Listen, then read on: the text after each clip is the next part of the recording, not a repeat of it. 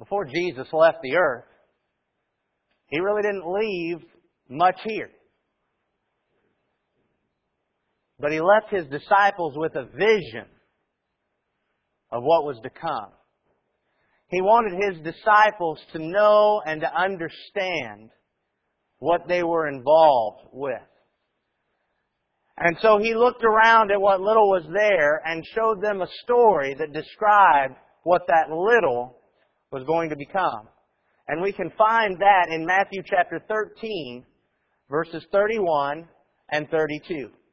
Matthew chapter 13, verses 31 and 32. The Scripture there says that the kingdom of heaven is like a mustard seed, which a man took and sowed in his field, which indeed is the least of all the seeds. But when it is grown, it is greater than the herbs and becomes a tree, so that the birds of the air come and nest in its branches. I'd like for us to consider this, and there are 4 things that we want to draw from this. Number 1, we need to recognize the point that the kingdom of heaven was like a mustard seed. Its beginnings would be very insignificant. Think about this. The man who was starting it was just a Nazarene. Look in John chapter 1 and verse 46. In John chapter 1 and verse 46, Philip had come to find Nathanael and told him, hey, we've met this guy Jesus of Nazareth. He's the one. And Nathanael said in John 1:46, can any good thing come out of Nazareth? Philip just said, come and see. The one who was starting it was from Nazareth. Nothing good can come from there. Very insignificant beginnings. Secondly, we'll notice that he was starting this among the Jews, a beaten and defeated nation, slaves to Rome. What could begin among them a slave people? Further, as he dealt with these people, the third thing we'll notice is he was only working really with 12 of these people. And isn't that amazing? 12 men. No doubt there were others that happened to hear some of the things that he had to say. There were others that caught some of the teaching. There were the masses, but there were no glitzy ad campaigns. There were no mass mail-outs. There were no billboards and all of those things. There were just 12 men that he was working with. Amazingly enough, he even took some of the people who could have been his greatest advertisers and told them to be quiet. Think about Mark chapter 5 and verse 43. He had just raised Jairus' daughter from the dead. And what does he tell the family in Mark chapter 5 and verse 43? He gave them strict orders that no one should know about this. And he said that something should be given to her to eat. Repeatedly, we find times in which Jesus said, now don't tell anybody what's just happened to you. That's phenomenal. There was also a time in which he, almost purposely it seems like, ran off a bunch of the masses that were following him. In John chapter 6, he started telling them all kinds of odd things about him being the bread of life, and they needed to eat his flesh and drink his blood. And in John chapter 6 and verse 6, he said, many of his disciples, when they heard this, said, this is a difficult statement. Who can listen to it? And then in verse 66, it says, as a result of this, many of his disciples withdrew and were not walking with him anymore. The long and short of it, by the time Jesus was done with his earthly ministry, there were only 120 disciples. Acts chapter 1 and verse 15. At this time, Peter stood up in the midst of the brethren. A gathering of about 120 persons was there together. And then he started talking about what they were going to do. But 120, that was it. Very small, very insignificant. And then, not only did he start with just these 12 and it produced 120, and that's all there was by the time he left the earth, the ones that he chose to be his leaders were uneducated. They were low class. Fishermen. They weren't high-powered leadership types. They weren't folks who were already entrenched in the religious leadership of the world. In fact, in Acts chapter 4 and verse 13, the Scripture says that as the Pharisees and the Sanhedrin saw them, they'd observed the confidence of Peter and John and understood that they were uneducated and untrained men. And they were amazed and began to recognize them as having been with Jesus. This is how it all began. Very insignificant. In fact, for these folks who were the leaders of this movement, you can imagine how discouraged they could have become. How discouraging that beginning might seem. An entire world out there, and all they've got is 120. That's the way it began. But Jesus had given them a vision. He said the beginning is going to be insignificant. It's going to be small like a mustard seed, but He said when it's grown, it's going to become a huge tree. Jesus picked the mustard plant because the mustard plant becomes larger than any of the garden plants. In fact, some varieties grow to be, in just a matter of months, 12 feet tall. Huge trees. This is the same vision that God had given through Ezekiel in Ezekiel chapter 17, verses 22 through 24. In Ezekiel chapter 17, beginning at verse 22, God had said to Ezekiel, "Thus says the Lord God, I shall also take a sprig from the lofty top of a cedar and set it out. I shall pluck from the topmost of its young twigs a tender one, and I shall plant it on a high and lofty mountain. On the high mountain of Israel I shall plant it, that it may bring forth boughs and bear fruit and become a stately cedar. And birds of every kind will nest under it. They will nest in the shade of its branches. And all the trees of the field will know that I am the Lord. I bring down the high tree. I exalt the low tree. I dry up the green tree and make the dry tree flourish.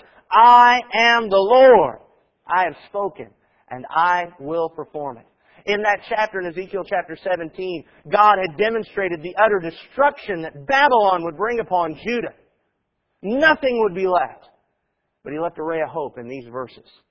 And He pointed out that there is hope. There's something coming. I'm going to take a tender branch, and I'm going to plant it. And it's going to grow up to be a stately cedar, and the birds will nest in it. There's no doubt in my mind that that prophecy had its fulfillment in the restoration of national Israel. But ultimately, Jesus is pointing out in Matthew chapter 13, verses 31 and 32, that the ultimate fulfillment of that prophecy was not in national Israel, but in spiritual Israel. What would come out of this restored kingdom? Jesus and His kingdom and His flock. What an amazing thing that would be. And it would grow. And the birds of the air would nest in its branches and its shade. And all the other trees, all the other kingdoms would learn the Lord is God. That's exactly what we sing when we sing that song, "The kingdoms of earth pass away one by one." All those nations will recognize God's nation is the powerful one. And what was described here is exactly what happened. We said that in Acts chapter 1 they started with 120, but notice in Acts chapter 2 and verse 41. Acts chapter 2 and verse 41, on that very first Pentecost, so then those in Acts 2:41 who had received His word were baptized, and that day there were added about 3,000 souls. We move over to Acts chapter 4, and we read verse 4. It says, "But many of those who had heard the message believed, and the number of men came to be about 5,000. That's not counting women. That's not counting the children they brought along with them. 5,000 men. We're talking a group of 10 to 15,000 people here. That's amazing. We can keep reading, and we find in Acts chapter 5 and verse 14 that it continued to grow, and all the more believers in the Lord, multitudes of men and women were constantly added to their number. The text tells us in places they were drawing from outside the city as they would come in. Priests were being converted. But then a terrible thing happened. Stephen was stoned. And in Acts chapter 8, a persecution began and scattered the disciples from Jerusalem, all except the apostles who remained behind to build things up. But really, all the persecution did was fan the flames and caused this mustard plant to grow even larger, because in Acts chapter 8 and verse 4, "Therefore those who had been scattered went about preaching the word." And the gospel now went out from Jerusalem into Judea, Samaria, and to the uttermost part of the earth, as Acts chapter 1 describes. The gospel went into Asia and Europe and Arabia. Churches in Africa were established. Acts chapter 10. We find that it was no longer just the Jews who were able to become a part of this kingdom, but with Cornelius the centurion from Caesarea, a Gentile, brought into the family of God. Now the doors were open not only to Jews but also to Gentiles. And the gospel was spreading.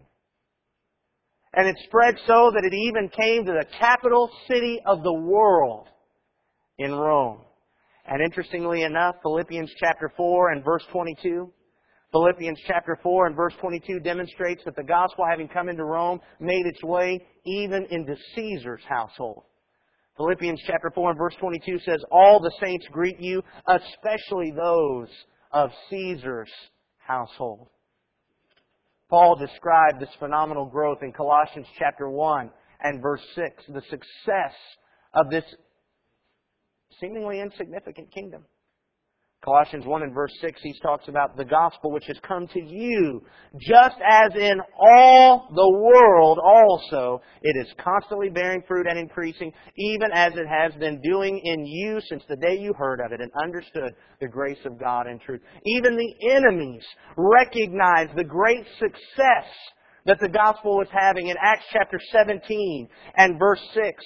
Acts chapter 17 and verse 6, the mob was bringing Jason before the magistrates. And in Acts chapter 17 and verse 6, they said when they didn't find Paul and those who were with him, they began dragging Jason and some of the brethren before the city authorities, shouting, "These men who have upset the world have come here also." You see that? The growth was phenomenal. Even the enemies recognized it's going through the world. Started small, the most insignificant of seeds, but then became the largest of plants, a tree in which birds could rest, and all the trees of the field can see the great success of God's tree, of His kingdom. The seed became the plant. But here's the question.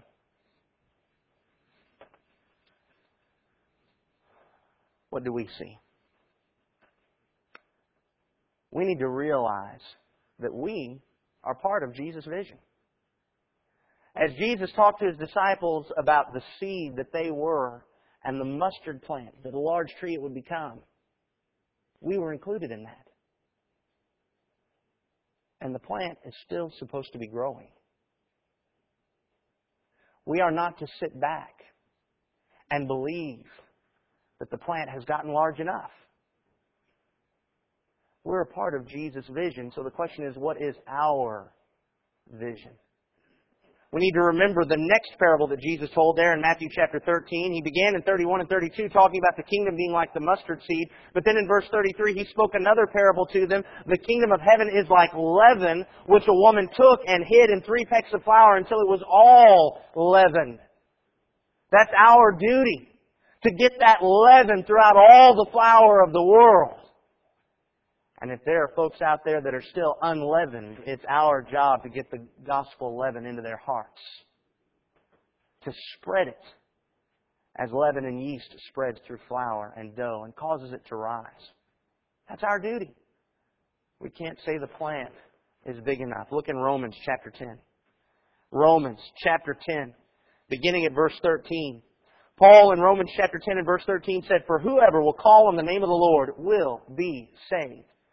How then will they call on Him in whom they have not believed? How will they believe in Him whom they have not heard? How will they hear without a preacher? How will they preach unless they are sent? Just as it is written, how beautiful are the feet of those who bring good news of good things."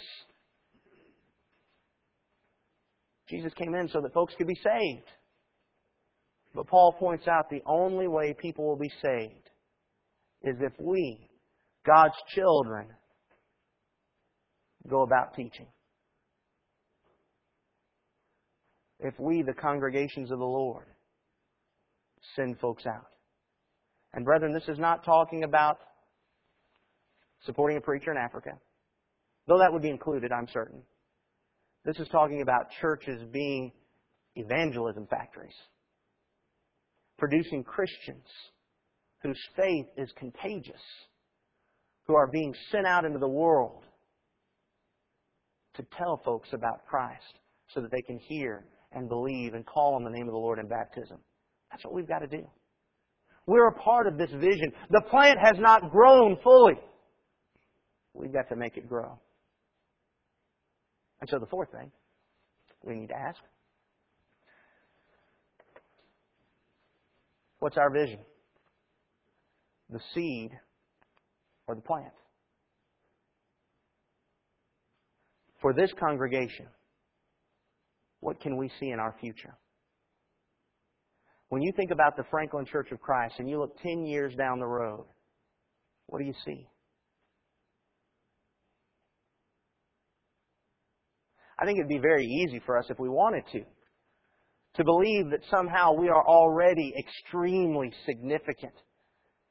I think the average size of congregations throughout the United States is somewhere around 50. We're more than twice that size. I can tell you about the congregation where I was this past week that had about 25 to 30 members. And if we think about that, we can think to ourselves, hey, we're doing pretty good. We're already a mustard plant. But really, brethren, in many ways, we are still just a seed. Acts chapter 1 started with 120 disciples. You know how many members we have right now? 121. Sound familiar? Look similar? Seed. But what can we become? We can be a plant. But we've got to see it. We've got to look forward to that. If we don't look to that in the future, we'll never get there. We'll just always be what we are. When you look down the road, what can you see? Can you see us baptizing another person this year? How about 10 more this year? Can you see us baptizing 150 or 200 in the next 5 years? When you look down the road 5 years, what would you like to see here in the Franklin Church? Would you like to see folks that have drawn closer to one another? That are helping support one another? Like our brother who came forward this morning asking for support? Would you like to see where we, as one person I've heard pray, we stand so close together that nobody can fall down? Would you like to see people having grown in the faith? Stronger Christians that are telling people about the gospel? Would you like to see us have this building full on a Sunday night? In fact, so full that we have to build something else and then fill that one and build something else and move someplace else and continue on growing. You know, the Jerusalem church, brethren, had at least 10,000 members. And frankly, I think if they could do it, so can we. Would you like to see us having so much work that we have to hire more full-time workers to train and equip? Would you like to see twice as many shepherds as we have now and deacons? Can you see that down the road, or is all you see is the seed that we already are? What's your vision? The seed or the plant? If we don't make this vision our own, then Jesus' parable here is really pointless in our lives. Jesus said the kingdom would begin as a seed, but it would become a plant. And we're a part of that. And God wants us to be a part of it. And I think we can do it. If you have a hard time, though, envisioning the plant, let me remind you of Ephesians chapter 3, verses 20 and 21. Ephesians chapter 3, verses 20 and 21. Now to Him who is able to do far more abundantly beyond all that we ask or think, according to the power that works within us, to Him be the glory in the church and in Christ Jesus to all generations, forever and ever. This is not just us. We're not here trying to cause this growth by ourselves. It says God can do far more abundantly than we can even ask or think. By the power working in us, God can use us to accomplish these things. And we can be His tools and His instruments. But we've got to see it. We've got to ask. So He can do far more abundantly than we ask or think. I think that means we need to ask big and think and visualize big. And God will use us to spread His gospel. How many people live in Middle Tennessee? Hundreds of thousands? Well, we can do so much work. From Spring Hill all the way up into Nashville. From Fairview all the way over to, I haven't learned what's out east yet.